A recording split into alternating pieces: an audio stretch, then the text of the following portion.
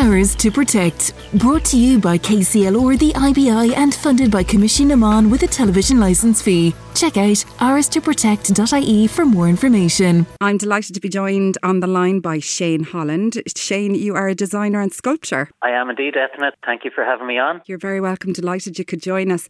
So look, I came across something really interesting that you're involved with, which is a celebration of recycling and remaking, which is what we really strive to highlight here on our Ours to Protect project. Tell me a little bit about your work in the Submarino Curraplane. I'm struggling with that a little bit. It's called the Submarino Curraplane. And it is, I suppose, it looks like a submarine. It's made from an airplane, and it's also made like an Irish curragh using curragh building techniques. So it's a mixture of, recycled aluminium, titanium, and stuff from a Boeing 707, which was found when I got a kind of phone call from my local recycling centre, Irish Metal Refineries in Duleek and Meath, where I'm based. And they were basically scrapping some aviation stuff, and I got a phone call to say, you better get over here and have a look at this stuff. So I use a lot of, interesting pieces, and this was obviously a very unique load or two of aviation history getting tipped into their yard, heading for the crusher, and I saved it from the crusher. And the man that runs it, Mark Mize, he said, Shane, you're a sculptor, you figure out something to do with this stuff, because if it goes to the crusher, it's gone. And that was the start of the story. I love that. Not only the recycling element of that, but the historical kind of piece of it as well. Is that something you do a lot in your work, Shane? The Submarino Curraplane is a long story, I suppose, because my name being Holland, and particularly being John Patrick Holland, which was changed to Shane, I almost share the name of the original submarine designer, John Philip Holland, who was a Clare man, obviously, but I'd kind of heard that I had tenuous links, family-wise, to the Hollands, because he was originally West Cork, or his lineage would have been the West Cork Hollands, so my grandfather is one of them, and that kind of led on to saying, well, there was a bit of a spark there when somebody came into my workshop and said, you're related to the submarine guy. So I produced this submarine-like piece, and all of these parallels in history started popping up, like he was from West Clare originally, which would have been full of curraghs, Irish curraghs, and I set up a club in Skerries 5 years ago, which is Curragh na Skerry, to build Irish curraghs and row them around the country, and it's brought up lots of links with America, lots of links with with history and innovation and science, and it's an amazing story of what Holland went through to actually get his submarine finally commissioned by the US Navy, and there was a whole kind of Fenian story, which was kind of all part of the deal, where it was originally supposed to sink Royal Navy ships, but in the end, the crazy thing about the story was that the Royal Navy ended up getting his designs almost for half nothing and using them for their navy. So I love the historical element, but in my work,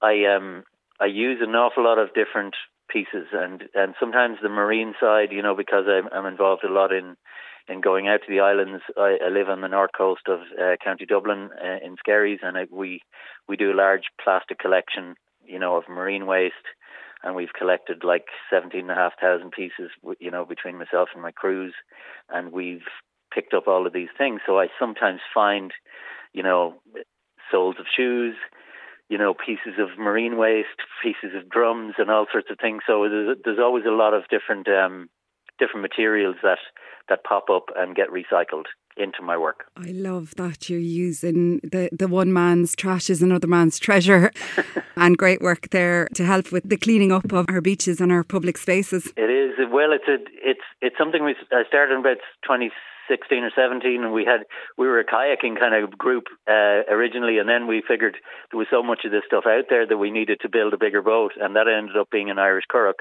And then the story has even continued into all of these other connections, which has brought us to the United States and rowing around the different coasts down in Cork and then different rivers, and in the Boyne and various places. So there's a lot of interesting links to the past, but also links to the future and links to design.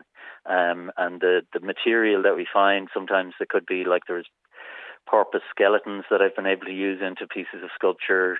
There have been soles of shoes. There's been different, and the plastic gloves or the rubber gloves that the fishermen kind of throw in the water.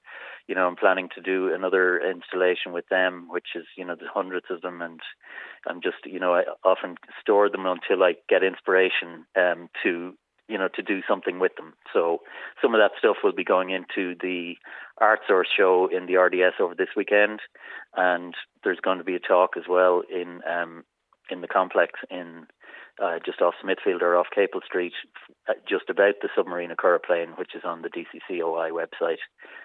So we'll be plugging that for Monday night, the 13th. So it's obviously the submarine Curraplane on display with the Irish Design Council. Correct, yeah. It's going into kind of like a theatre space, which will host a discussion, I suppose, about it. I'll be talking about it, I'll be getting a few people in, and, it's a link up with Science Week as well. So, there'll be some of the science people in and some of the kind of people that are interested in marine or heritage. And we're just trying to get a little discussion group going, the submarine Curraplane will be hanging there, and it'll be nicely lit, and there'll be atmospheric music, and it's just, sort of a one-off event as a part of Design Week and Science Week.